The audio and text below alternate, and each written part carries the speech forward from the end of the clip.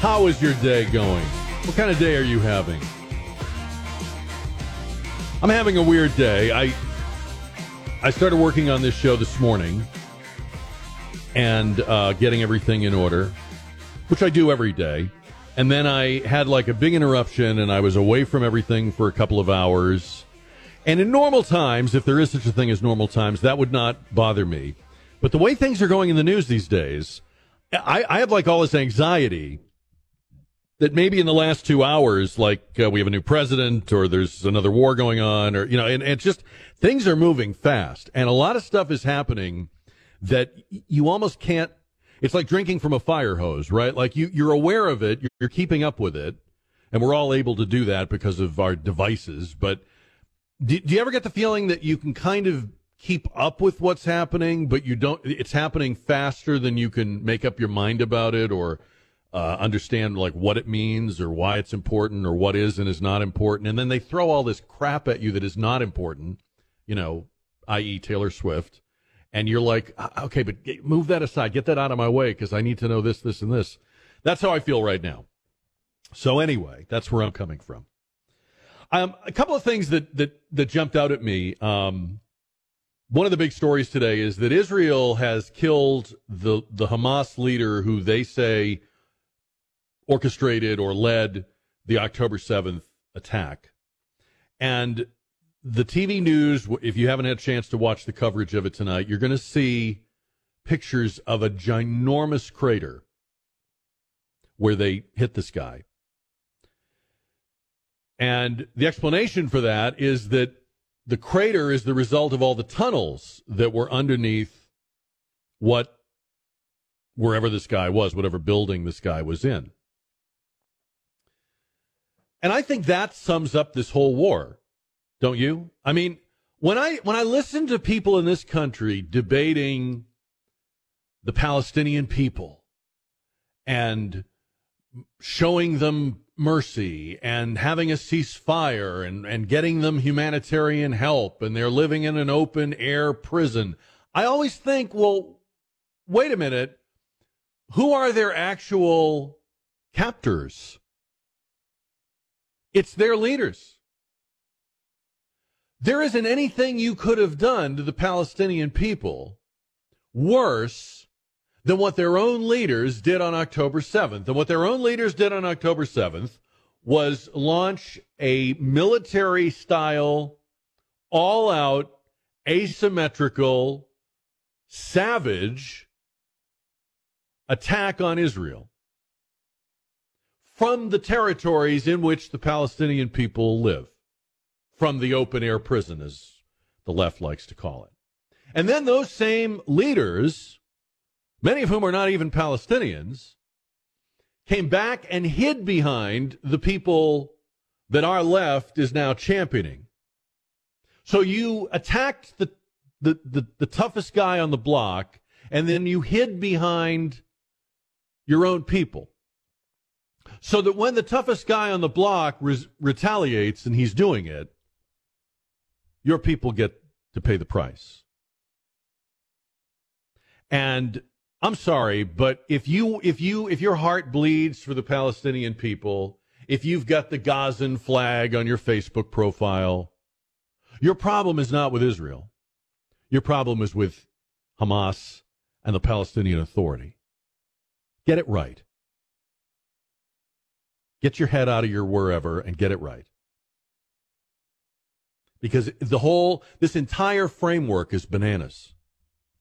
This entire conversation we're having about Israel is bananas. We've talked about how it's unearthed or revealed what apparently was a lot of latent anti-Semitism. So we know that now. We're aware of that. We're going to have to live with that going forward. But at least get the facts right. And whatever's happening now to the Palestinian people was brought on to them by their own alleged leaders. And about Israel.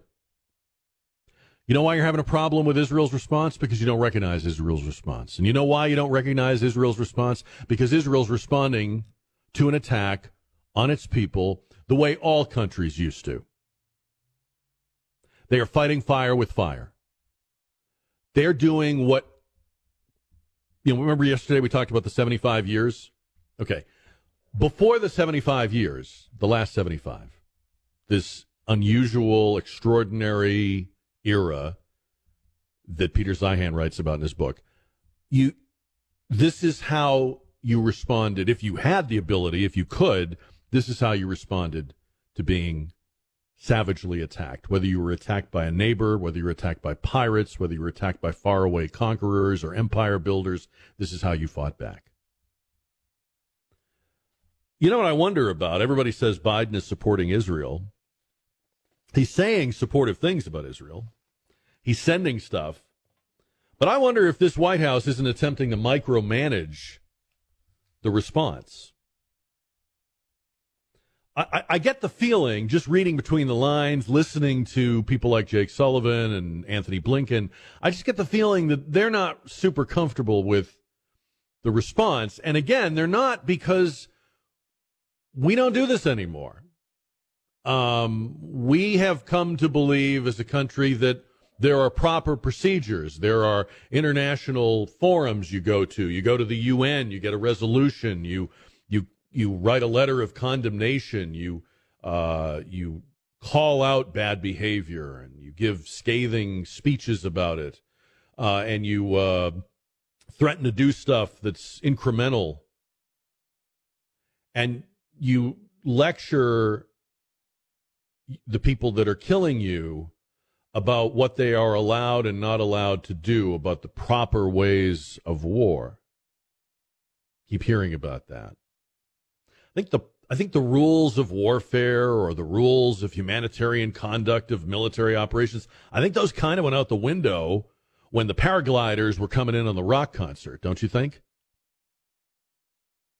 So when I look at this, increasingly, to me, what we are looking at is either a return to the way sovereign nations defend themselves and respond to attacks, or maybe this is the last time we're going to see one like this.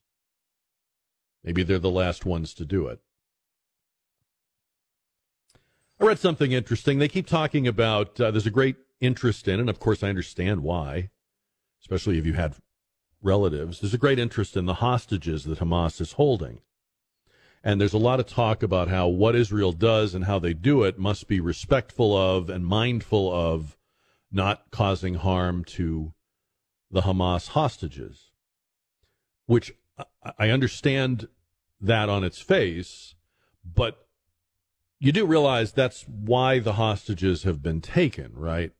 The point of having the hostages is to act as a restraint and to act as a caution or curb on the response to the October 7th attack. Well, then I read today that there are actually hundreds more hostages than we were told, because they're not letting Americans, Canadians, Germans that were in Gaza at the time of the attack leave. So these people aren't in the clutches of Hamas officially. They're not regarded as hostages, but they're also in the war zone and can't get out. So really, it's a lot more than 100 or 200 or whatever the number is officially acknowledged at the moment. And I guess where I'm going with this is just to say I respect that we want to get them home safely. It should be the high priority. It is the high priority. But it's also why they are being held. This is who we're dealing with. And in this country, this entire political debate, the framing of it, the stuff that the two parties are saying, the stuff that the talking heads on cable are saying, all of this is driven by two things. One, we're not really living it. It hasn't happened here. The minute it happens here, and God forbid, I hope it doesn't, but the minute the terrorism comes back here, you lose a lot of that luxury of distance or detachment, right? The other thing that's going on here, I think it's pretty clear. Maybe there's three things, because we talked about the anti-Semitism yesterday, but the other thing that's really pretty clear is we're about to find out if there really are rules of international conduct and world order and all that stuff. You know, something I never really thought about till I read Peter Zeihan's book was he was talking about oil tankers. And oil tankers are the slowest ships in the ocean. They're so big, they're so heavy that they're just barely moving. So they're sailing along with cargoes worth millions of dollars, with the most sought-after commodity in the world, liquid gold. And they sail through some of the most dangerous places in the world. And they sail past some of the most dangerous countries in the world, most unstable places. And his point was, it's a wonder that any of them ever get where they're going. But the only reason they do is because there is a recognized order that if you start attacking or pirating or privateering these tankers, the U.S. Navy will protect them, will respond. And we have in the past. Presidents like Reagan and Clinton and Obama have had to convoy the tankers, or escort the tankers, excuse me. But if we are withdrawing from our role doing that, there isn't anyone else who does that. There isn't an international police. There isn't a UN Navy. There isn't some sort of other entity. And why would there not be piracy and privateering of oil tankers, of cargo ships, of container ships that contain luxury automobiles, high-end electronics? Why would those tankers ever get where they're going? They're very soft targets. They move very slowly. Their movements are known to everyone. It's all over the internet, where the ships are, what's on board, everything. No other navy other than the United States has a navy that can operate globally. So even if there was another country interested in stepping up and saying, look, we'll make sure that the world gets its Teslas and its phones and its, jeans and whatever, there isn't anyone else to do it. So the only thing that makes the globalization of trade work is us. And there's a lot of stuff like that we don't even know we're doing. And once in a while, we'll talk about it. We'll complain about it. Trump, remember, complained about why are we paying to defend countries that can afford to defend themselves. That's a good question. It's a legit question. But just think for a minute how fast the world is going to change when the bad guys figure out there are no rules. And there is no one to enforce the rules. And there's no one with either the ability or the willingness. This whole world order that we think we have is just habit. It's just presumptions and assumptions that a tanker can leave an oil-rich country and reach Houston or reach wherever it's going for a refinery. But there's no reason why it should. In fact, there's more reasons why it shouldn't than why it should.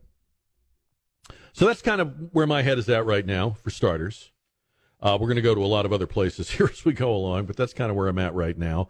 I wanted to start with some of what's going on in the headlines today with this war.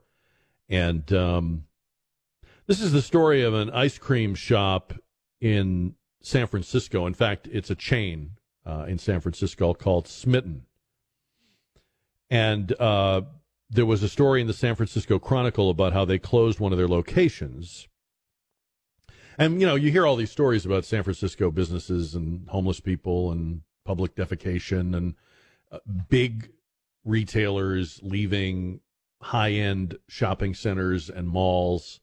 But this is sort of the other end of the spectrum. This is a small business that's local, and they're selling ice cream.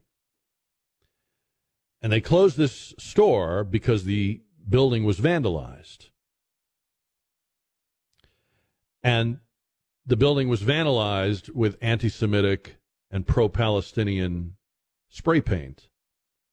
Like Free Palestine was sprayed on the plate glass window. It was misspelled, but it was sprayed on there. They've been open and in business since 2009. and they've been expanding, and they have stores in San Jose and Las Vegas as well. But they closed their ice cream shop because of the vandalism, which in turn was because it came out that they're a Jewish-owned business. And the owner is not saying very much, probably because he or she is hoping that they can fly under the radar and keep the other locations open. Now, think for a minute about what we're doing here. First of all, we're the country people come to get away from this kind of stuff. We're the refuge. People are fleeing places where this kind of thing is the norm, and they're coming here to get away from it.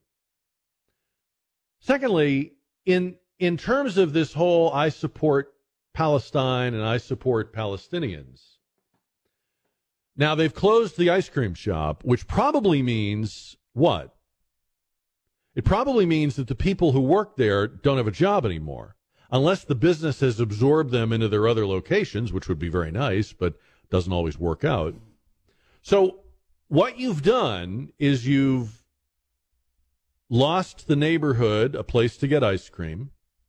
You've caused people, who knows what their politics are or their ethnicity or their positions on things, to lose their jobs. It'll probably have a ripple effect on other businesses in that area. It'll probably be hard to rent that storefront out to somebody else when they find out what happened to it. And you're doing this because you are supporting some entity of people that you don't really know anything about, or that you think are the victims of colonialists or whatever, except that those people are actually the victims of the people you're championing, because they picked a fight and then hid behind their civilian population, and they're still doing it. And we're now living like it's 1930s Germany. This seems to have come on us pretty quickly, doesn't it?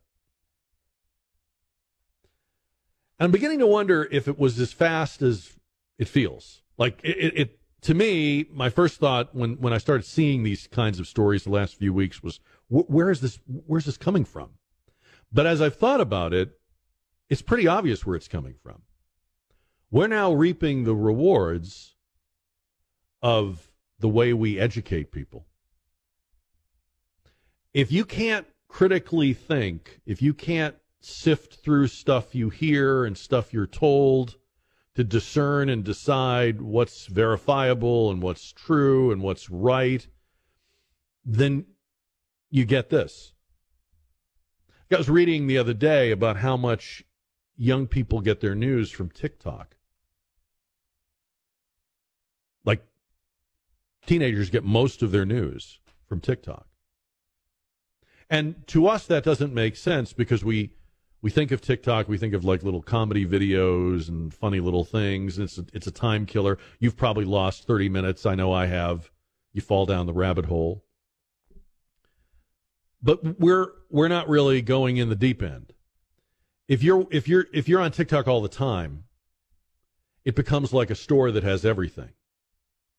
So you're watching the sexy people and the funny people and the fashion trends and the makeup trends and the new music and movies, and then somebody starts talking about the Palestinians, and you're already there, and it's the store that has everything. You buy everything else at that store, so you buy that product too.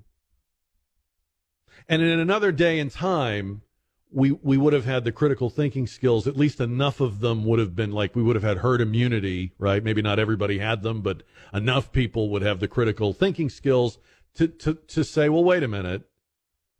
This chick with the eyebrows, and she's 17, and she's explaining the history of Palestine, may not know everything. Maybe doesn't really know. Maybe this isn't true. Like, maybe I need to get a book or look in some other places, ask somebody I know. But it's the store that has everything. You're already there. And nothing in our education system prepares you to assess, or critically think, our entire education system has become an obedience and memorization exercise. Obey what we order you to do. Wear that mask. Sit down 6 feet apart. Or regurgitate what we tell you. Vomit back up the stuff that we're pouring down your throat every day. I mean, I'm sorry. I know that's not nicely put, but that's basically what we're now doing. And if teachers can't put aside their own feelings, and if curricula can't put aside its biases, then we're not raising well-rounded, let me hear both sides of it, let me see what the real history of the region is kind of Americans. We're just raising people that are triggered by or inspired by the most appealing version of events that they hear. And it's interesting because we used to, 20, 30 years ago, we were worried about media bias. We were worried about whether Dan Rather was influencing the way people heard the news, or whether the local newspaper had an obvious prejudice or bias in what it reported or didn't. But we're way beyond that now. We're way beyond that now. You can't tell where stuff comes from now. Like, remember the George Bush National Guard story right before the 2004 election? You wouldn't be able to find the origin of that story now. It wouldn't be some name news organization. And I think that's how we got to the point where they closed the ice cream shop. 210-599-5555. You could join the show. Thank you for listening. One of the first kind of interesting sidebar stories after the attack by Hamas was that group of students at Harvard that signed the statement supporting the terrorists and denouncing the apartheid state. And then they took all the grief and the fallout from signing that letter, and some of the organizations unsigned it, and some of the students renounced signing it, and some of them, before they could do so, had job offers and other perks withdrawn from them because they had basically come out in support of or sympathy with terrorists. And in a more general sense, they had, they leaped before they looked. There was an article I was reading about people being investigated for their social media posts, which has been going on for a long time, and how people get fired or disciplined by their companies when they're praising Hitler or tweeting anti-Semitic things. What do you think about that? Should people pay a price if they are supporting terrorists or spouting anti-Semitism? I'm not asking you how you feel about their opinion. I'm asking you, do you think it's legit that they have to resign, that they get fired, that they have job offers withdrawn, as happened in a couple of cases, at least a couple that I know of? I think there's a difference between firing people for their political opinions and firing people who are defending atrocities. And in the one instance, when you fire people that have different political opinions, I don't think you can make the argument that your company cannot afford or function with both Trump and Biden voters, or with Republicans and Democrats. Like, you're not going to convince me that that's unworkable. We can't have that. So when companies do that kind of firing or disciplining, I think that's just personal taste. You run the company and you have your view, and you don't want people from the other team. But if somebody is defending death, defending murder, defending rape, defending exterminating the Jews and driving them into the sea, I think you have a moral imperative, and I also think you have a company to look out for. Like now you're talking about something that you may pay the price for what they are saying. And it's called accountability. It's not that they don't have the right to say it, but they're not free from the ramifications or consequences of saying it. I am free to go into a bar tonight, go up to the biggest guy in the bar, arms like barrels, covered in tattoos, and insult him. I am free to do that. But I also have to bear the consequences of doing that. I can't be free from the consequences. And it's interesting how all of a sudden cancel culture is a terrible thing on the left.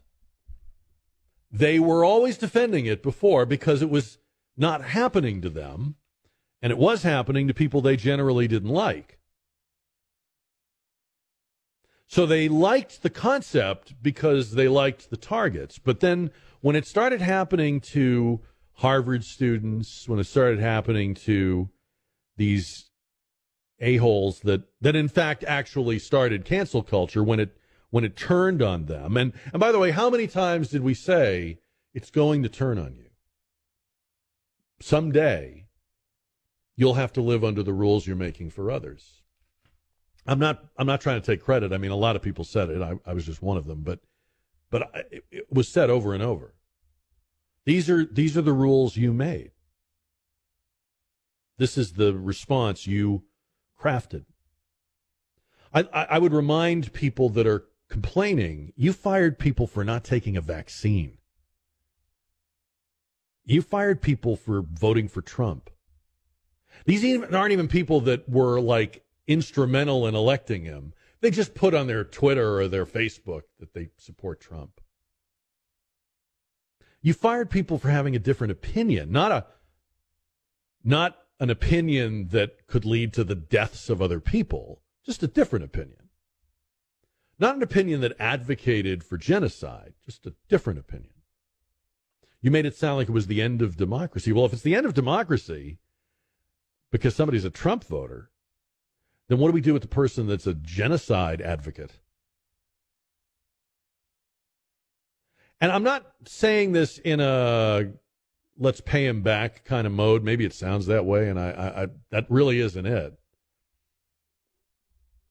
I mean, we were told at one point that if you had a MAGA hat on, that was like wearing the Klan outfit.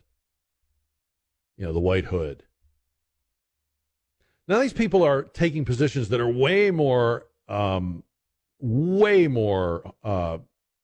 hateful, spiteful, and because they are now paying consequences for those positions, all of a sudden this cancel culture is just awful. It's a funny thing when people encounter the consequences of their own actions or run across the stuff they designed. They actually encounter stuff they designed on the business end of it. So you have free speech to say you support the terrorists who ambushed Israel and slaughtered. You absolutely have the right to say that this is decolonization. But it may not look good on your resume. It may be off-putting to a job interviewer. It may be something that a company does not want to associate its image with, and since it's associated with you, by extension, you are part of that. That goes with it.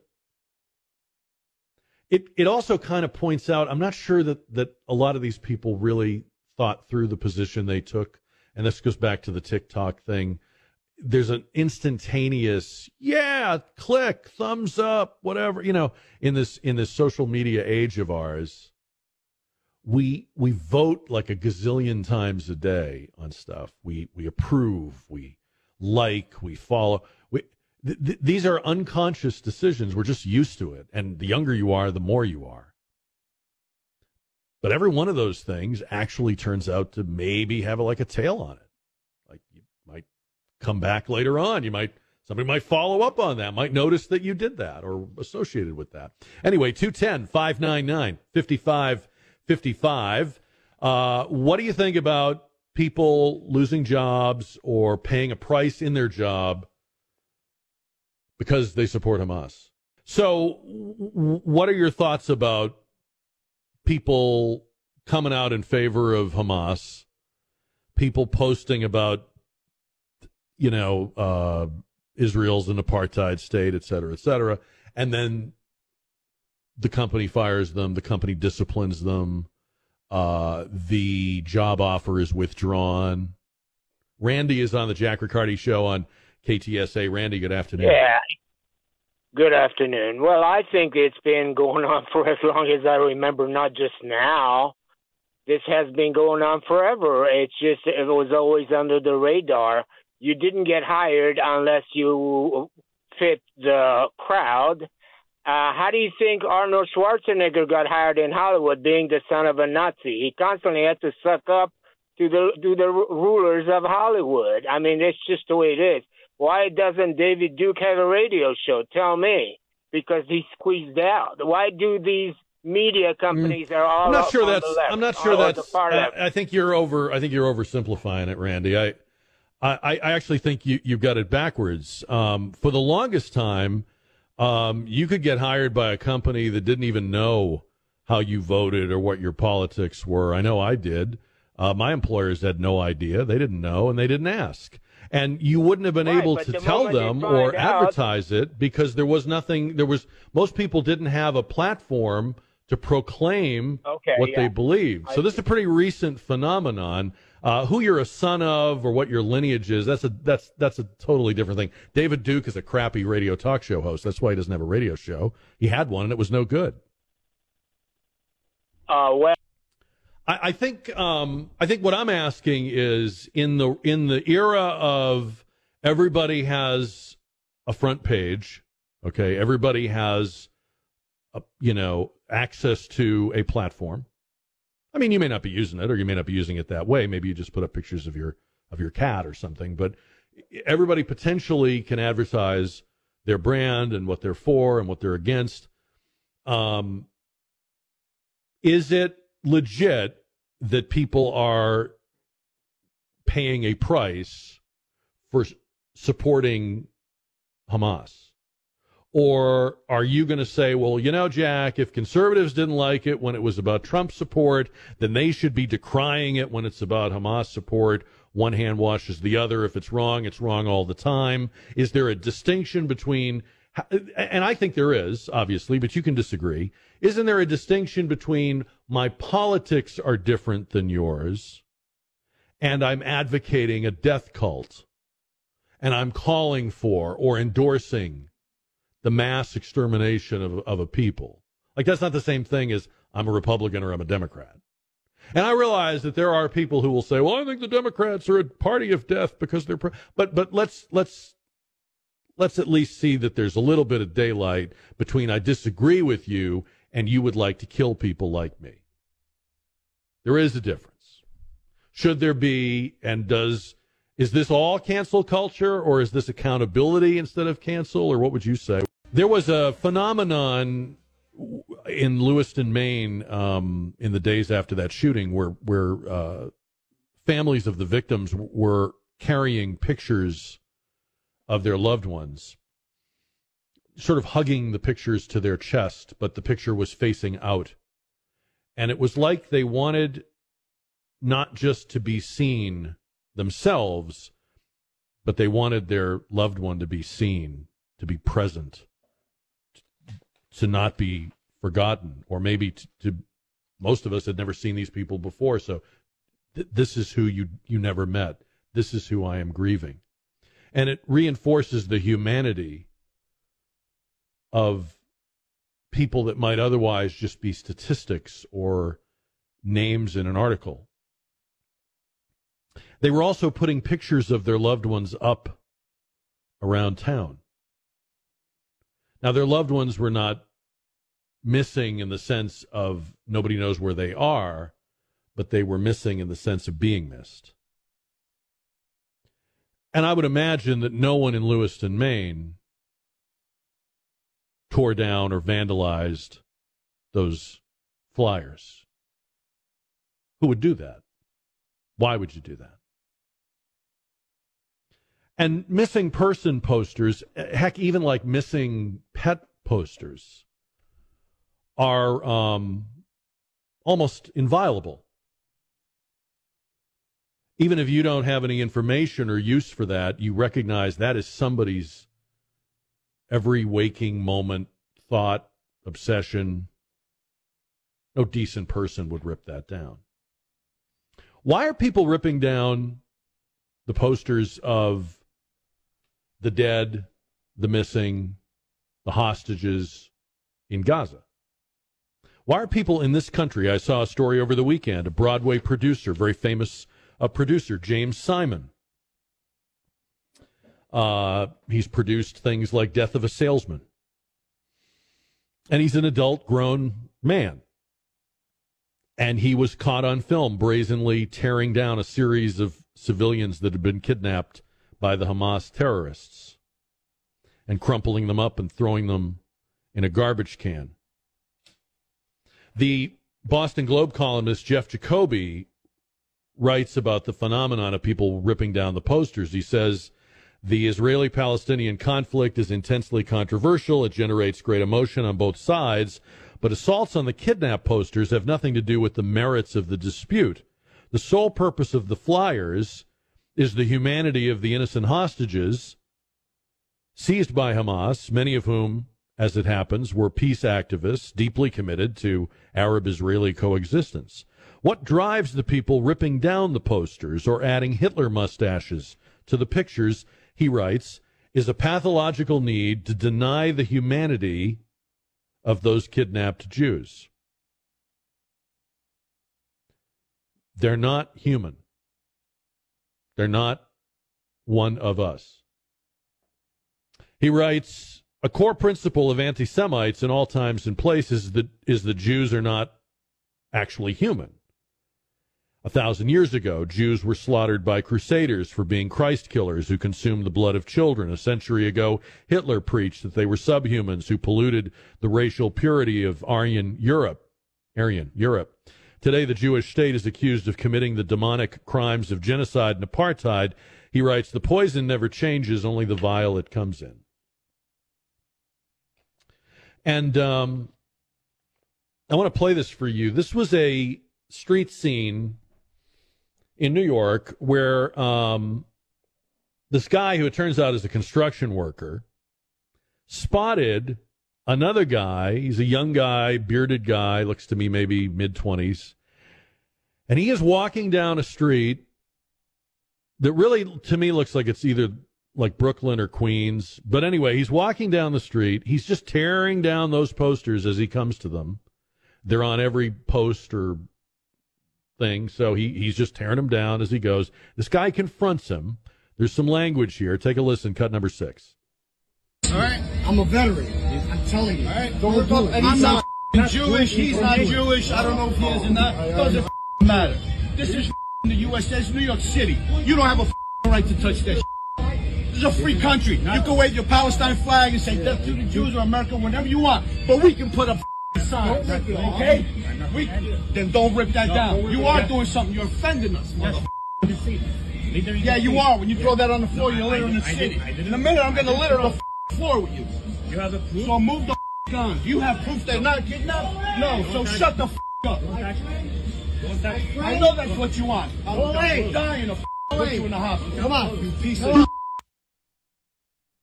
You know, I know people that don't like cats, but they don't tear down missing cat posters. I know people that don't like dogs. They would never tear down a missing dog poster.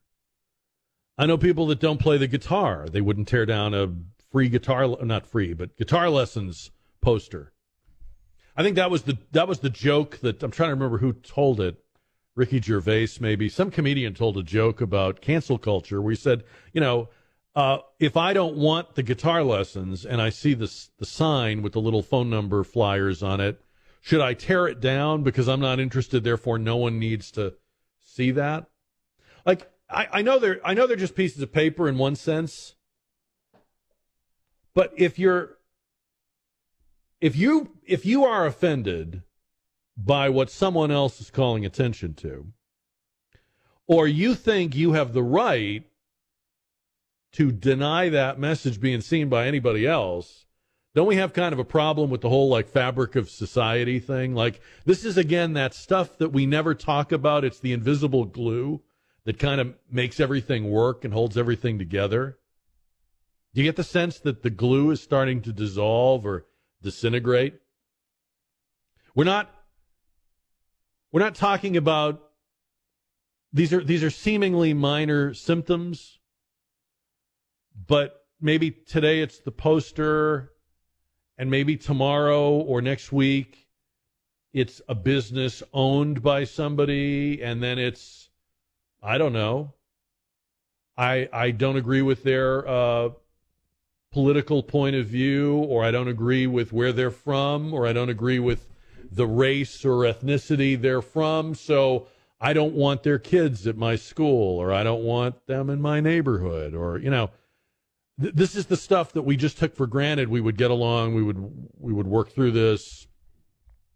And again, you walk past the poster, you just don't even pay attention to it. You and I see posters every day. We don't really see them. They're there, but they have no value or interest for us. So we just look through them, look past them. I think it's kind of a symptom of a bigger thing that somebody would walk down the street going, every time I see one of those, I'm ripping it down. And I don't think it stops with that. Like, I think that probably feels pretty good to that person. I mean, it's a pretty terrible thing to do, but it probably feels pretty good to that person. It's probably the closest thing to self-importance they have in the course of the day. And then where's that go? Like when you run out of the posters to tear down, but you still want that feeling. What do you do after that? David writes, jack@ktsa.com. It's because there's no shame. We've done away with shame. And he was pointing out in his email that he's seen a lot of videos, and actually I have too, when people are confronted, when people are caught tearing down the kidnapped, people signs, which obviously if you're putting them up in the United States, it's symbolic. They're not going to be spotted here. We're not going to find them here. But when you're tearing it down and you're confronted and you're caught, a lot of these people, he points out, and I agree, revert to this sort of victim status or victimhood, where instead of they're doing something wrong, they are now victims of you confronting them with their own actions. And they don't like it. It's weird because they want the feeling of tearing the sign down. And most of what people do because it makes them feel better also is something they want to be noticed for, right? The world is full of people clamoring for attention, right? But in this case, I guess they want the feeling of tearing the sign down, but for no one to actually see them do it. Do you think the missing person posters, kidnapped victim posters, are they political? Or is this just the human experience? I mean, what if we stopped thinking for a minute about Jews and Palestinians, and we just thought, well, whatever happened to that guy or whatever happened to that girl, that's somebody's child.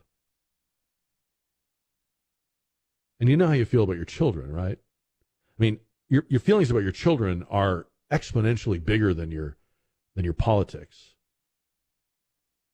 And how you feel about them.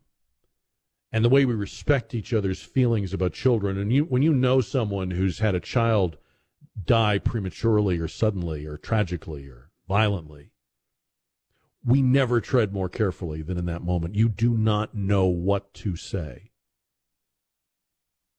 A lot of times we just hug people. We don't say anything. There's nothing to say. People that are good with words can't find the words. In a moment like that, you just don't know what to say. I wonder why we can't just think, well, that's somebody's son. That's somebody's daughter.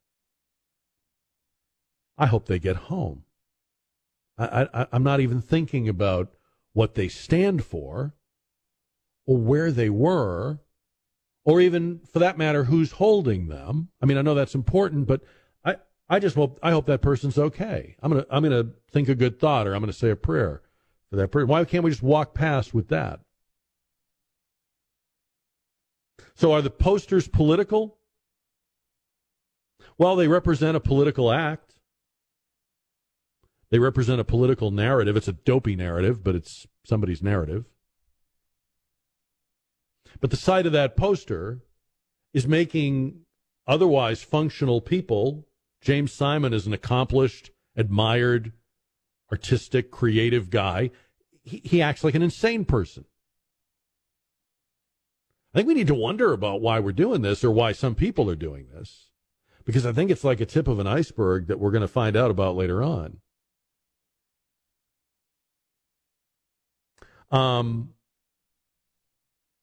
This is the kind of thing that I think if we don't grapple with it, we will look back later and go, that was the first sign, and we missed it. It's that whole, it starts like this, it started like this is where it began, kind of thing. 210-599-5555.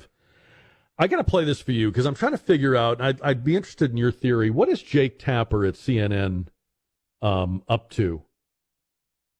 He's talking here, this is from Sunday on State of the Union on CNN, and he's talking to Jake Sullivan, who's President Biden's national security advisor. Don, let's play cut number 4. Jake Tapper, cut number 4.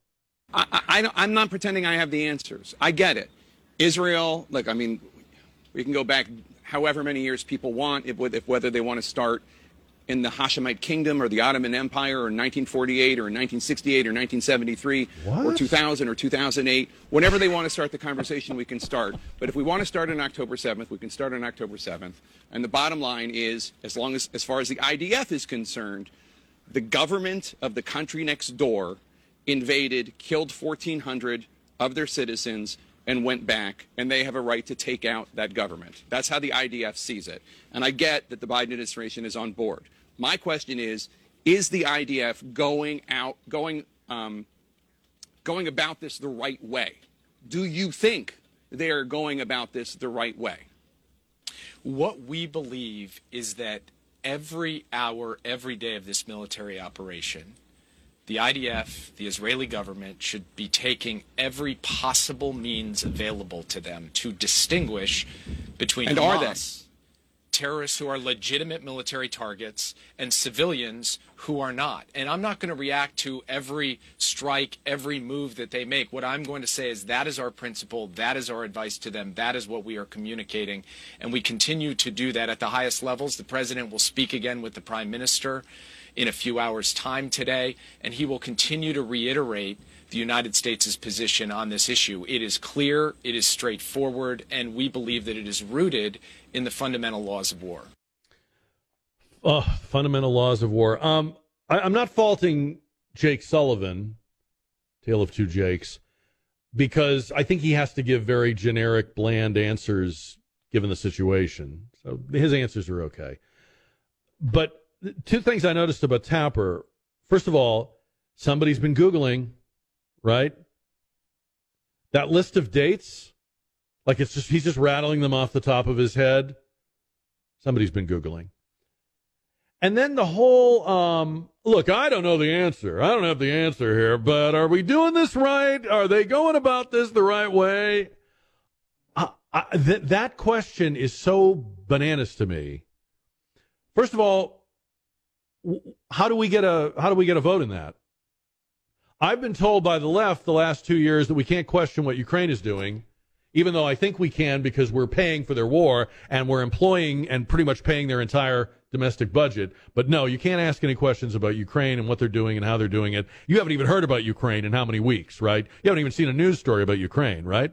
But all of a sudden there's all this interest in and sort of from the peanut gallery judging of how, well, is Israel going about this the right way? And like I said before, I think the reason that's even a question is because we have not seen a sovereign country going about it the right way. Hell yes, they're going about it the right way. There wasn't anybody during World War II that said, are you sure we should be bombing all these Japanese cities? Is this really the right thing to do? There was no one calling for a ceasefire during World War II. We were bombing the bleep out of German and Japanese cities, and in fact, even other cities in Europe where there were German forces. Day bombing, night bombing, round-the-clock production of more weapons, more planes, more bombs, more technology to make the bombs more precise, more research and development to make weapons more deadly, to penetrate enemy code and secrecy. I mean, I know there was a little bit of debate, obviously, and has been ever since, about the atomic bombs. There was probably a little bit of static about things like the Dresden bombing and the firebombing in Tokyo, and I think even the Doolittle raid. But, I mean, nobody was calling for a ceasefire. This whole, are they going about it the right way, it's the conceit or the luxury of being able to turn this into a cocktail party discussion. And that's what he's having. Well, let's examine, do we feel they're going about this the right way? I mean, F you. I'm sorry. But you know what? They're doing not only everything they should do, but they're probably not doing everything they should do. And they're surrounded, they're outnumbered, they're out-moneyed, they're out everything in that region of the world. They are a people that have been chased out of everywhere else they settled. They have seen in the last few weeks atrocities the world really has not seen in a long time. I know there's genocides and there are war crimes in Africa and places that we don't really get very much news from. But in terms of what we hear on a daily basis, we're digesting some things that are pretty extreme. And they are. They have lived next to people that have been threatening to do this for a long time. So you can imagine the unleashing of now it's actually happened. And there's Jake Tapper, you know, just with rattling off his. Can we hear just the dates again, Don? I love the quiet brag of that. I'm not pretending I have the answers. I get it. Israel, look, I mean, we can go back however many years people want, if whether they want to start. It's off the top of his head here. Kingdom or the Ottoman Empire or 1948 or 1968 or 1973 or 2000 or 2008. Whenever they want to start the conversation, we can start. Or, Don, weren't we just talking about the Hashemite Kingdom last night, you and I? I think it's funny how we would mention that. We were just talking about that, as we often do, having one of our Hashemite Kingdom conversations. So real quick update on Rapping with Jack. And if you haven't heard about it, you can get all the details at ktsa.com. But this is our big annual effort, campaign, push with Family Service Association. We're asking you to help us provide a gift, one gift per family member for the approximately 600 families that they serve here in San Antonio. They're the oldest family charity in the city. And these are basic things of everyday life. So they're not high-ticket items. And you may want to give for a whole family. You may want to give just enough for one gift, however you feel like doing it. All the details on what you can do and how to do it are at ktsa.com. But somebody gave me an idea the other day that I thought was very interesting. A lot of these families had, you know, we all had a bad experience with COVID and businesses being closed and layoffs and so forth. A lot of the folks in these families, they were in those quote-unquote non-essential jobs, and they have struggled since then. So you're talking about people that, I mean, we're all in a different place after COVID, but some of these families really got knocked down, and they've never been the same since. They may have lost an apartment. They may have lost a family member. Somebody who was earning money may not be healthy as they were.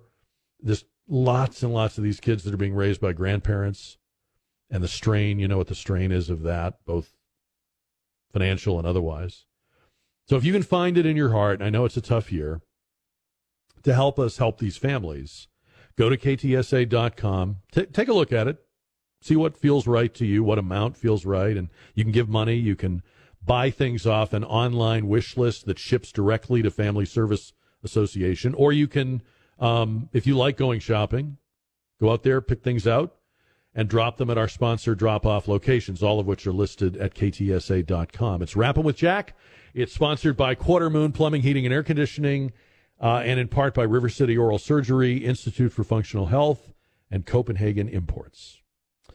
All right, so kind of been talking about some different angles with the war and this Jake Tapper clip that is, him saying to our national security advisor, are we sure that Israel is going about their response the right way? I don't know where to even begin with how ridiculous a question that is, because even though we are the biggest ally and supplier of Israel,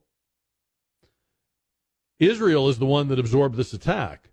Israel is the Jewish nation. Israel is the place where babies were beheaded and a baby was found in an oven and children are missing and hostages are being held.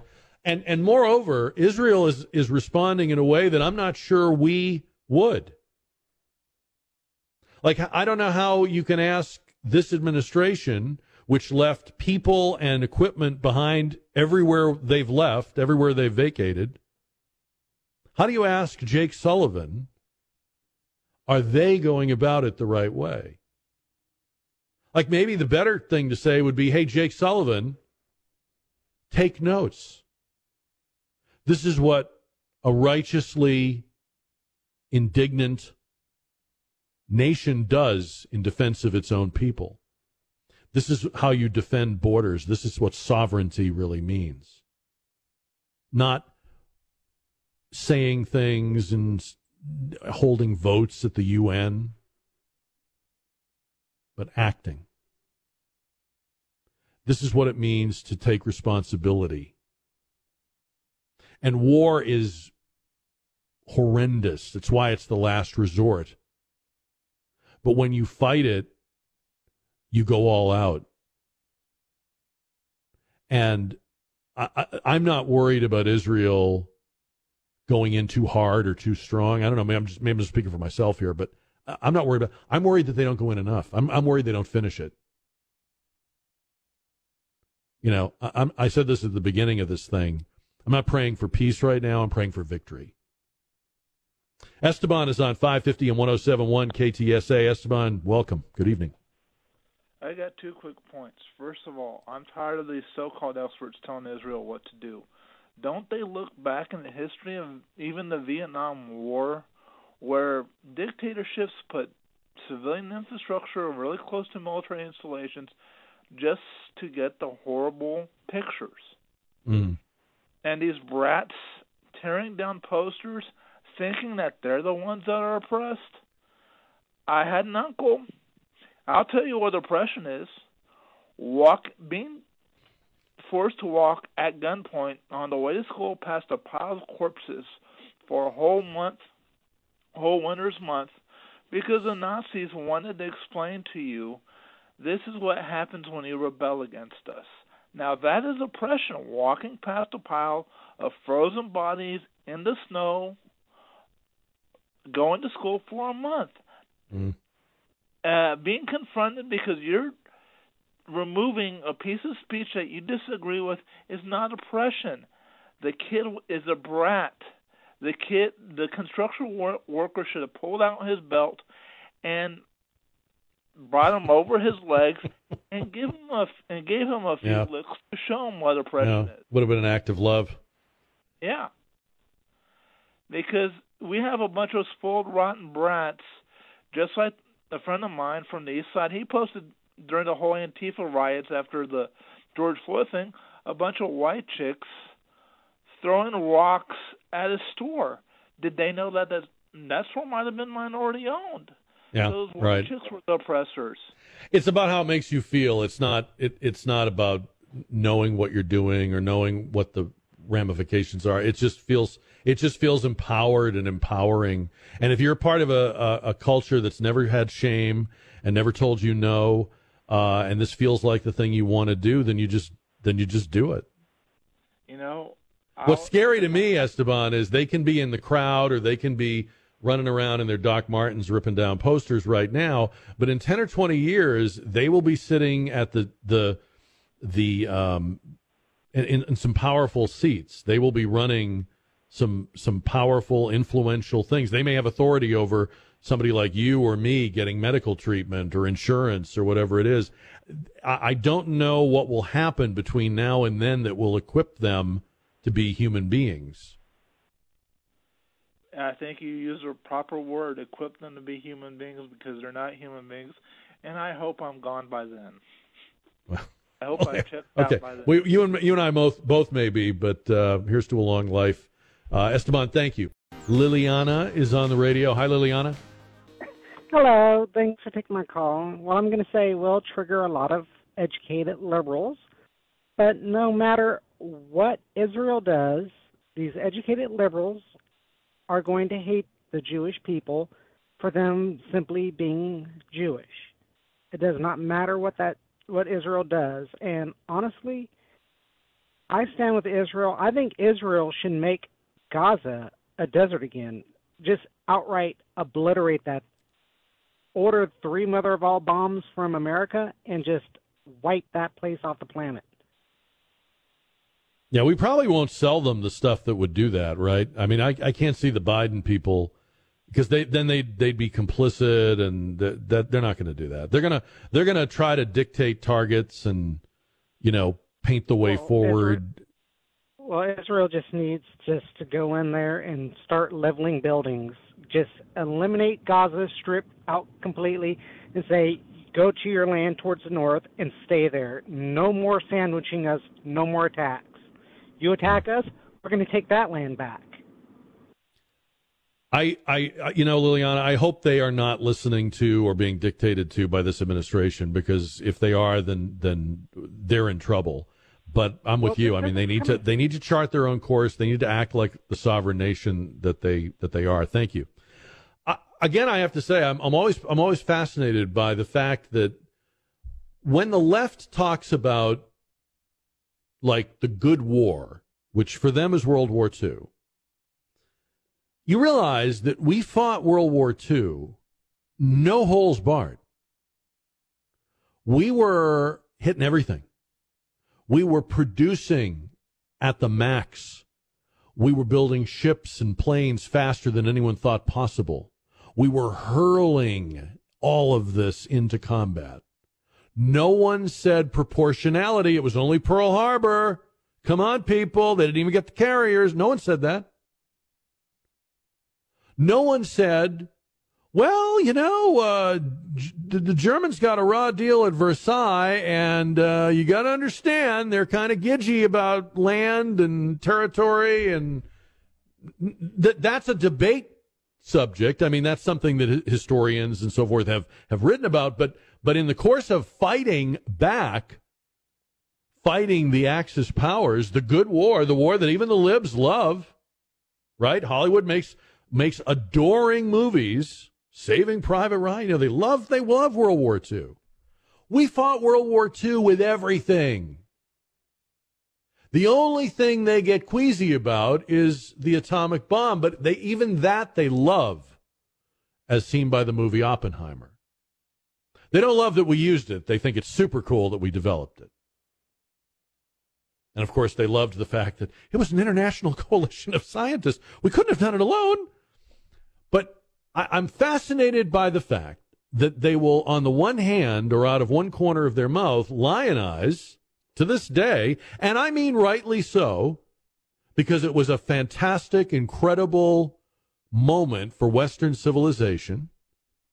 But they will say, that was good. Go get them. And by the way, who were we fighting? We're fighting the Nazi Germans. We're also fighting the Imperial Japanese. We're fighting an Asian race. And we wronged them by interring Japanese Americans during the war, but that doesn't even dent the enthusiasm. These same people think that every single thing Israel does and has done is wrong and overkill and disproportionate. And it makes no sense. And I know you people tell me all the time, why do you keep trying to make sense out of it? Why do you keep asking or pointing out that these things don't make sense? I'm sorry, I'm endlessly fascinated by that. I will never get over how obviously inconsistent that they are. The modern left is.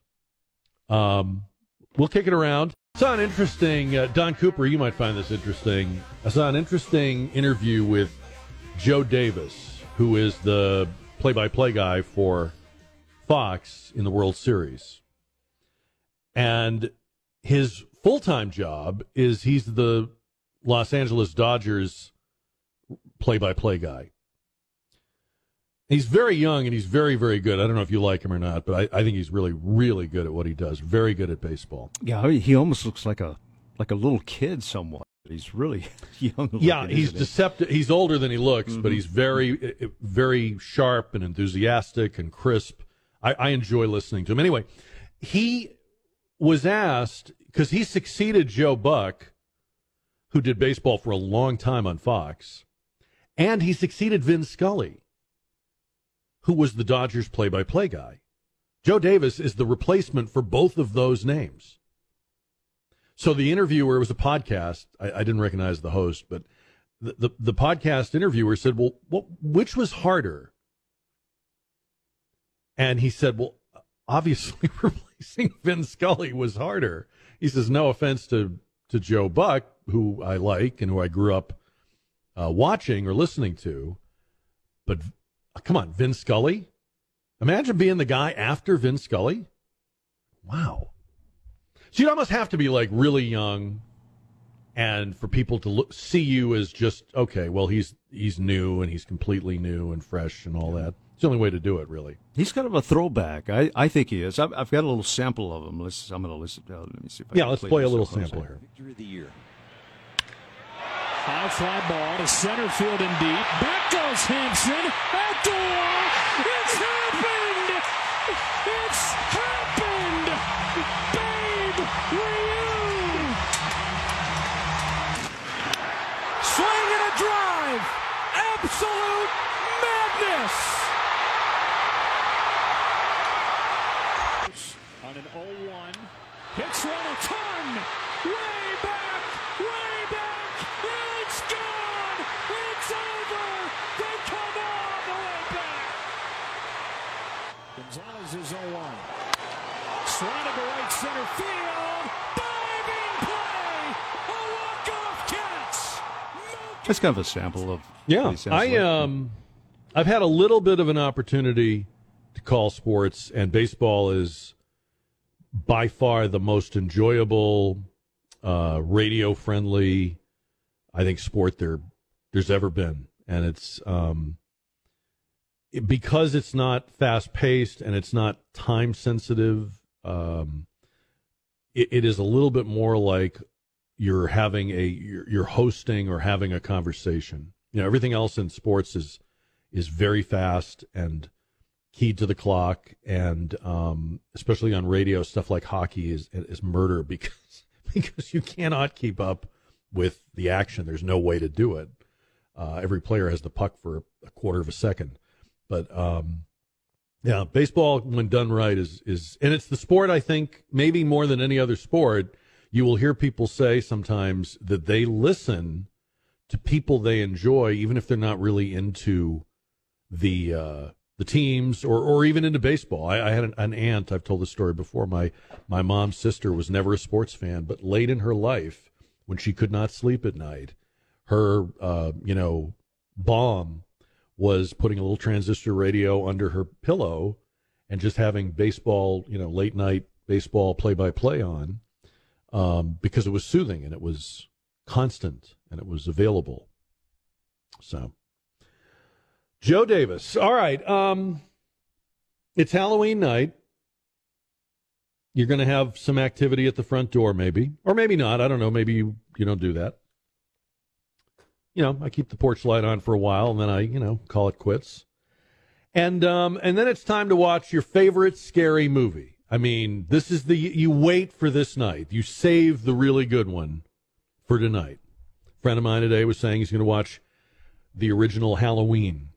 And I said, again? He goes, yeah, I watched it. I've watched it 1,000 times. I enjoy it every time.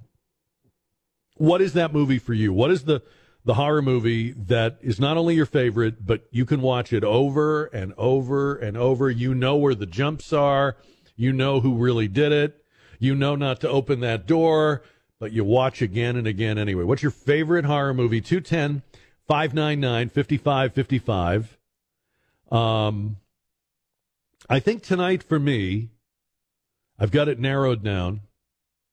I don't think I can watch both of these tonight.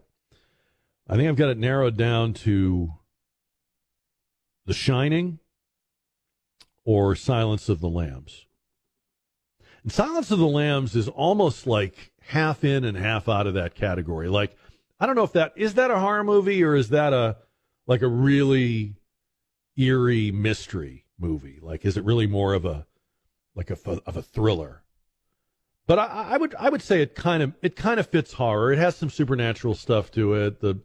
Some of the images, and I mean, Silence of the Lambs is one of those movies that also, more than most horror movies, I mean, like everybody gets certain references. You can do the little thing or the fava beans line or the mask, the Lecter mask. Everybody gets that, right? What is your favorite? 210-599-5555. I made a list. We talked about our favorites last year at this time, and I had ranked my top 10. I don't want to hear the whole 10, though. I want to just give me like your favorite one or two.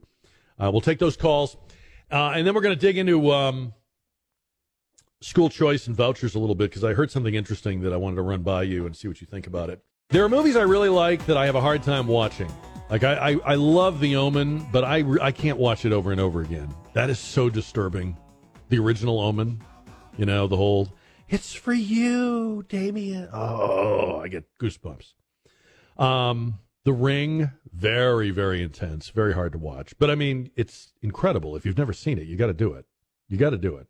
I mean, put all the lights on, have people around you,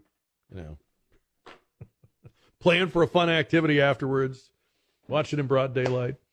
All right, what's your go-to for Halloween night, your favorite horror movie? 210-599-5555. John is on the radio. Hi, John. Happy Halloween. Hi, Jack. Happy Halloween. Thanks for taking my call. Jack, yes. Listen, seriously, Let's talk about the body counts in Halloween, the original movie. 10, maybe 12 corpses.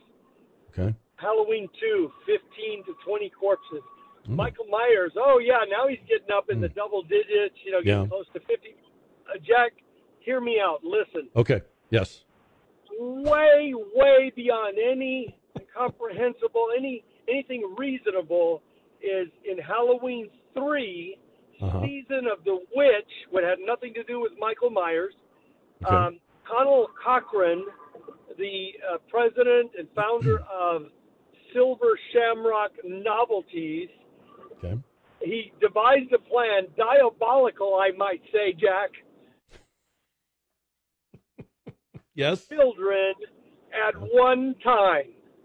10 million. Let's add up all of the Halloween movies, original one, and go to the very wait a minute, end. I've never seen this version. I've never seen this. This is Halloween 3? Very unknown, and because of that, yes, Halloween 3, Season of the Witch, no connection to Michael Myers or Haddonfield, Illinois at all. But, Jack, hear me out. Hear me out, Jack. I've been hearing you the whole time you've been on. Yes, I'm hearing you. Michael Myers, it's a sophomoric attempt at diabolical homicide. May I say amateurish, because Connell Cochran, the genius behind Silver Shamrock Novelties, devised a way and implemented at the end of the movie. Watch it, Jack. Your spine will tingle. Your spine will tingle. He implemented a plan, devised and implemented to murder 10 million I hear you. children. My spine started tingling when I realized that you had been counting the number of people killed in the first two Halloween movies. I swear to God, I have never heard of anyone.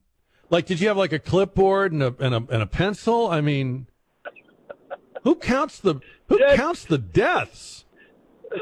John, you're scaring me more than Michael Myers or the Silver Springs guy. But I will say this. You know how to sell a movie. Like, you've made me curious. Now I need to see this movie. Why don't more people know about it? Why didn't we know about it? And because it did not have anything to do, no connection at all to Michael Myers, it flopped at the box office. I see. It was the music. Now get this: the music was produced by John Carpenter. Creepy music, same style, really creepy, kind of sends you into a shiver. But listen to, and hear me out, Jack, one more time. And I know you got to go, but listen to this story. If you don't get creeped out by the scene where it shows Dr. Chalice, now get it, Dr. Chalice. Yeah. Dr. Chalice. Connell Cochran addresses Dr. Chalice, and he turns around when he leaves him tied to a chair to view the carnage. He leaves him literally tied to a chair to view the carnage for the night. He turns around, and upon closing the door, he looks at him very creepily, that's a new word, I made that up. He looks at him, and he says, "Happy Halloween." And he says it just like that. Remember, he's a physician. Right? I am going to check this out. John, every movie should have a fan like you. Every movie should have somebody that loves it as much as you love. Halloween 3, Season of the Witch. There it is, Don. We should just end the show right now. Nobody can follow that call. Nobody can follow that. Where do you go from there? I want him to call on the dish one Friday night and describe a restaurant he entertained. I was thinking the same thing. I worry about what he would rate the restaurant on, though. I really do. Wow. I did not know. I knew I had not seen all the Halloweens. I know I hadn't kept up with all of them. I didn't know there was one that didn't have Michael Myers in it. That's weird. Well, just like having a James Bond movie without James Bond. He saved me about 2 hours. I don't really have to even watch Halloween 3. Well, we have now heard the whole. That's true. We have heard the whole. We did hear the whole thing. He did everything but hum the tune, I think. 210-599-5555, and I'm going to give Kurt the job of trying to follow that, which, Kurt, you may or may not be able to do, but happy Halloween, Kurt. Happy Halloween to you as well, Jack. Yeah, it's a tall order. I don't think I can but before I ask you about your movie, though, you're going to have to know the total number of people that were killed in it, or I can't continue with the story. It's less than 10. It's less than 10. I didn't keep count. I didn't have a whiteboard like I think it's good that you didn't count. I think it's good. Yeah. Okay. So it's the Hills Have Eyes. So it came out in 2006. Did you see it? Mm-hmm. Yeah. Yes. It's not a Halloween movie, right? Just like you said with Anthony Hopkins. It's like Silence of the Lambs. Yeah. Silence of the Lambs, but it does have. So the father was Frank Levin. He was the guy that played Buffalo Bill, and it puts the lotion in the basket. He's in I didn't know that. Okay. Yes, he's the father. He was a former detective, and he gets caught up in we're gonna go. They're out in the desert, and then they get caught up with these people who have nuclear, fallout damage. Hills Have Eyes is just nasty. It's just It's certainly not my favorite movie, but when it comes to my favorite scary movie, yes, it's one that's like, See, there's like some scary movies that you want to watch over and over, and then there's some that are so that scary is so bad, you're like one and done. Which one would this be? Can you watch this over and over, or was one enough? No, I can't watch it over and over. The reason is because it gets really gruesome. Yeah. These people, they burn, and it's not, I'm not giving up the trailer or anything, but it gets really graphic. And, it's an adaptation of a 1977 Wes Craven original, and they redid it in 2006. And to me, it's probably, I guess if you can have a quote unquote favorite scary movie, I guess it's my favorite scary movie because I just appreciate it. But Have a happy Halloween, Jack. You too, Kurt. Good to hear from you. The Hills Have Eyes. He recommends the 06 version over the 1977 version. Clint is on KTSA. Happy Halloween, Clint. Happy Halloween to you, Chuck. How are you doing, man? Good. How are you? Yeah, I think we are the same age, so I think you might be able to appreciate. I'm sorry to hear the that. Three that scare me. Yeah. It's the cross we bear. No, the three Omen movies scare me to death. I had three older siblings back in the day, and I was dragged into movies at Northwest End whenever back in the day. I never should have been, because I was the youngest, and it scared the crap out of me. Anyway. By the way, Northwest 10, scary in its own right. Yeah, exactly. Buyer beware. Yes, when you're there. But and then the Amityville Horror.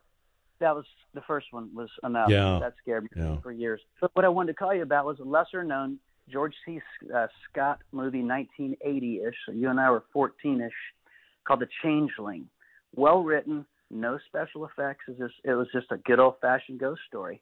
And I don't know how you would find that in 2023 unless you find an old DVD. I don't know if they stream that or not, but that is totally worth a watch. Very well written. I'm trying to remember. I feel like I might have seen that, or maybe I saw like part of it. What is that basically about? Well, without giving too much of it away, famous writer George C. Scott lost his family in an accident and moved to a kind of an old building just to kind of hide and to continue to write and get his life together, not knowing that house had a story behind it. And I guess beings wanting to reach out to him, and it's just an excellent scary show.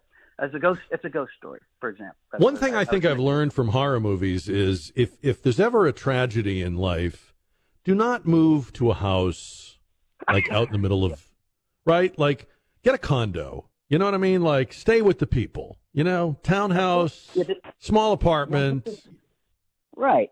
But you can just run down to the store and see others. Yeah, this is I think like an upstate New York kind of esque of the mansion in the snowy woods where it's really tough to get to town. You have problems, and in those days there were no cell phones, and 1980, the Cro-Magnon man was running around with us.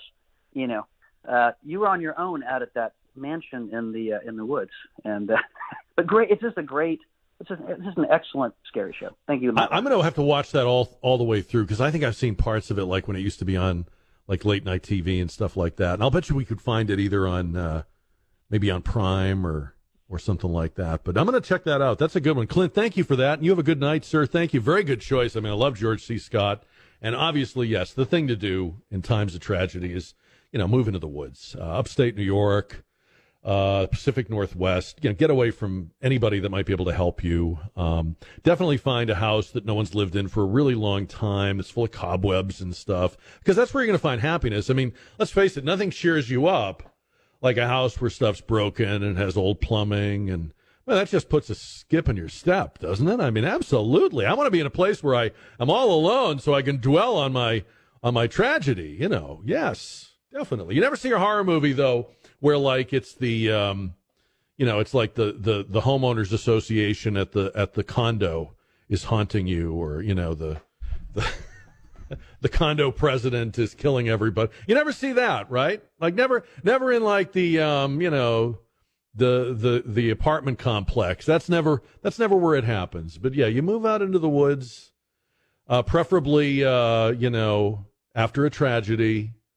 Needs to be a couple of creepy locals that unlock it for you and tell you if you need anything. They'll be just down the road. And go from there. What could possibly go wrong? If you're a single woman, by the way, or you're a single mom, even better, it's definitely totally safe. A lot of power outages and stuff like that are very comforting. Should be like a giant chandelier in the front hall that at some point will fall on somebody and impale them, just looking out for you. Just trying to help you here.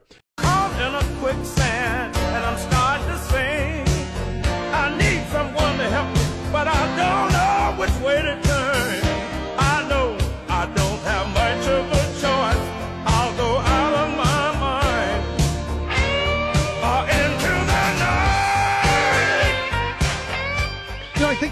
I think one of the ingredients of a good horror movie, at least I think so, is characters doing things that you just know they should not do. You don't know what will happen, but you know they should not do it. Like when I watch a James Bond movie, he does dangerous things, he does daring things, but I know he needs to do them, and if I was him, I'd do them too. But like one of my favorite horror movies, it's not a very well-known movie, is a movie called The Game. Have you ever seen that one, Don?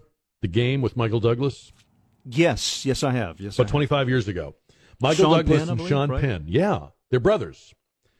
And Michael Douglas is this rich, successful guy, and Sean Penn is this weird, ne'er-do-well younger brother, and kind of like the black sheep of the family thing. And he gives Michael Douglas, as a I think it's a birthday, some holiday, probably birthday. It's his birthday. He gives him this like gift card membership to this thing, this sort of club or organization. It's totally shifty and sketchy, and nothing about it seems legit. And you're looking at Michael Douglas, beautiful car, beautiful home, great job, just the best of everything. Why would you even do this? Just throw it away. Throw it away. No, he goes. He joins. He walks through every door. He falls into every trap. His entire life, I won't give it away, but he ruins everything. Everything. And you're thinking, if somebody gives me a gift card and I'm not sure about it, it's just going in a drawer, right? No movie. End of story. I don't know what this is. I'm not interested. Goodbye. No, he does every bit of it. It's a good movie. It's hard to watch, though, because the whole time you want to grab Michael Douglas by the lapels. Like, dude, what are you doing? I'm not a huge fan of Sean Penn, but he actually hit the character that he played in that movie. He did it very well. Really well. Well, he seems like the kind of person that would be that way. Like he'd probably give you that, like in real life. Yeah, good casting. So favorite horror movie, 210-599-5555. Got to show a little love to Rosemary's Baby. A little throwback action for Rosemary's Baby. I think I've told this story before, but my brother Peter is 4 years younger than me. We're at home on a Sunday with my grandmother watching us. I'm like, I think I'm about 10, so he'd be about 6 or 7. It's Sunday afternoon. It's like Laurel and Hardy and, funny movies and old movies. There's Channel 56 in Boston shows these old movies. Okay, so we're there. Nana falls asleep. The movie we're watching ends. The next movie comes on. And he and I talked about this later, and we both looked at each other like, well, let's not say anything. She's asleep. Let's keep watching. The next movie was Rosemary's Baby. Not a movie, if we had asked permission or if there'd been an adult in the house, no way would we have been allowed to watch that. No way.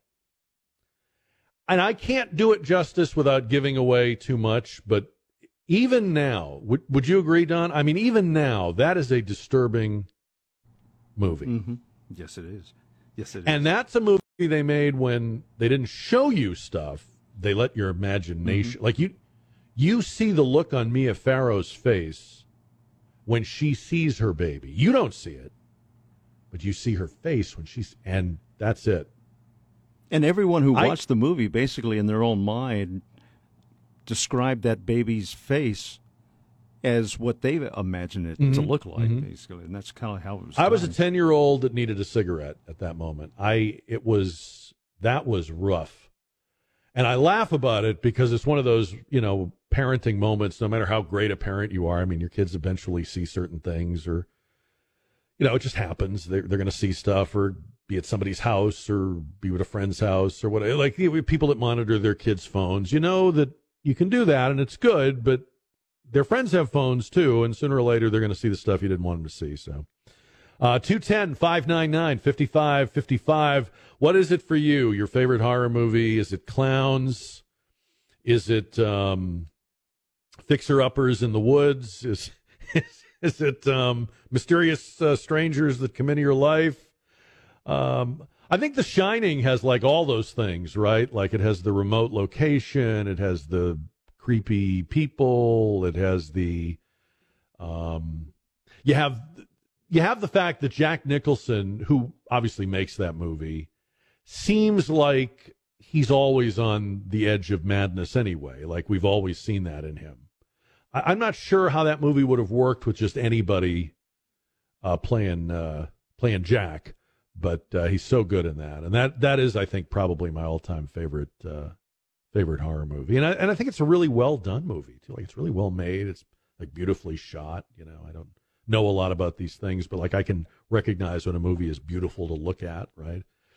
And then you got to have some cheesy horror movies too. Like I've always loved Christine, the movie about the car. It's so bad, and yet it's so good, and it's very 80s. And I'm not sure if it was that moment in time, but like there was something about those 50s and 60s songs on the soundtrack that were creepy in a way that they shouldn't have been. Like, those songs come from a pretty innocent era, but for whatever reason, the way they're employed in that movie, they come through the dashboard of the Plymouth and stuff like that. Just very scary, very weird. Speaking of Stephen King, got to put in an honorable mention for Misery too. That's, again, great acting. Kathy Bates, James Caan, incredible story. I don't think we really knew who she was, so you didn't really see that coming until she turned into the hostess with the mostest. What is your favorite? 210-599-5555. I've got one I always mention when we do this. It's very obscure. You may come across it on like TCM. It's in black and white. It's called Carnival of Souls. You ever see that one, Don? Carnival of Souls? I don't think I have. Yeah, Google that one, and sometime when you got nothing to do, quiet weekend, you're bored, whatever, watch Carnival of Souls, and then go out and be around a lot of people, like as soon as the movie ends. But that's one where this girl survives a car accident, and it turns out it would have been better if she didn't, because stuff follows her around and stuff's happening. But again, it's another one of those movies where you're like, the character is in all these situations you would never put yourself in real life. She moves into a boarding house with these weird people and this weird lady that runs it, and she's alone, and there's no one around she can count on, and there's this weird guy hitting on her, and it's like, none of this has to happen.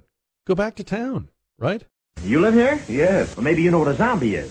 When a person dies and is buried, it seems there's certain voodoo priests who have the power to bring him back to life. Oh, horrible. It's worse than horrible, because a zombie has no will of his own. You see them sometimes walking around blindly with dead eyes, following orders, not knowing what they do, not caring. You mean like Democrats? Something strange. Bob Hope.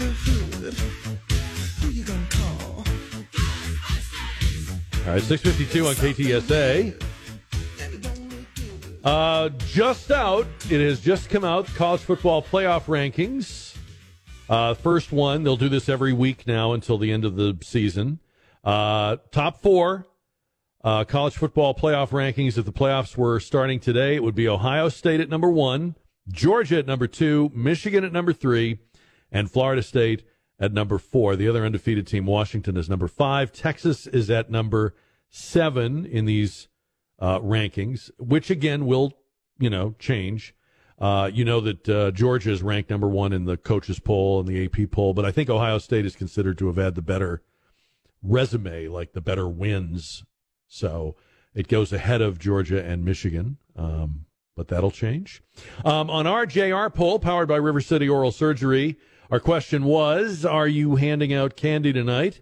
58% say yes, they are. 42% say no. I ate it all before the kids came. New poll question tomorrow. We get started live at 4, or you can find it anytime at ktsa.com.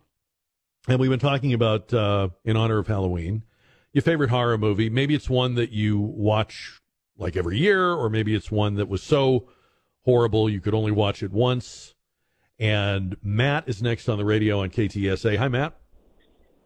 Hey, how are you doing? Happy Halloween, Matt.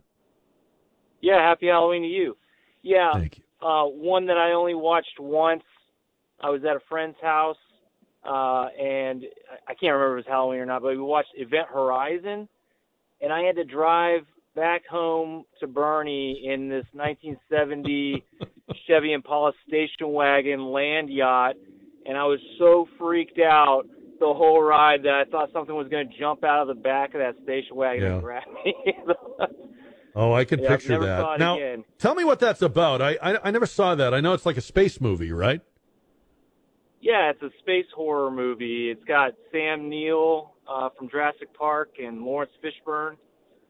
And they go through some black hole, but through that black hole, they go through some like evil dimension that comes back to the ship, taunting the ship, something like that. But I don't remember it all because I saw it so long ago. But yeah, that freaks me out. And then a movie that I thought was, one that you're saying that's so cheesy, I love to watch it over and over again is The Evil Dead with Bruce Campbell. Oh, there you go. Yep, there you go. Yeah. No, but I know what you mean about like the last thing you need to be doing after a movie like that is driving alone. Because all of a sudden that car makes all kinds of noises you've never heard that car make before, right? Exactly. Yeah, every, inside and out. Every turn of the road, too. I got to check that one out, Event Horizon. Thank you, Matt. Appreciate the call. Another cheesy one. It's so bad. It's so wrong. Have you ever seen The Bad Seed? Don, have you ever seen that? Oh, Came out in the 50s? Yes. And it's not really, I don't think there's any like big stars in it. The little girl that plays the main character became kind of a star. And I'm blanking on his name, but Paul Drake from Perry Mason is in it. He's her dad, in fact. It doesn't really have any big name actors or actresses in it. But man alive, is that a crazy story. It's this little girl, and she is irredeemably evil. And it is so disturbing. And again, you got to remember, this came out in like the late 50s. It's so disturbing what she does. And again, no spoilers, what happens to her, that they actually have to like put disclaimers at the beginning and the end of the movie to reassure you that she's alive and everybody is alive and everybody's okay. And they're like smiling. And at the end of the movie, there's this crazy like thing with the credits where the actress who plays her mother gives her like a pretend spanking. I know I'm not doing it justice, but I swear to God, this happens. And they're giggling and laughing because they're trying to like cheer you up. Like even they know they've shown you something so just wrong that we gotta like lighten the mood. Imagine if every horror movie did that, like at the end of like, Silence of the Lambs, like, there's Jodie Foster and Anthony Hopkins just kind of like elbowing each other in the ribs and yucking it up. I mean, it's just crazy what they do at the end of The Bad Seed, but you can see why they had to. Oh, it comes to a surprise ending, no doubt about it. I want to give it away so bad, but I mean, if you get a chance to see this, get this little girl plays this. And the ending is not even like, the ending is not the best part. Like it's what happens during the movie. Right. But she's just very nice and sweet, and she does everything. The one star in that movie, I think, is Eileen Heckert, who was kind of a star for a while, and I think she even got some award. She plays a woman whose son dies in the movie, and it's the best acting in the whole movie, which would not be hard to do, given what's going on. Anyway, you can always hit the Jack Chat line if you didn't get through with your horror movie. 210-599-5550, and we'll catch up on those tomorrow, and we'll see you back here live at 4 tomorrow.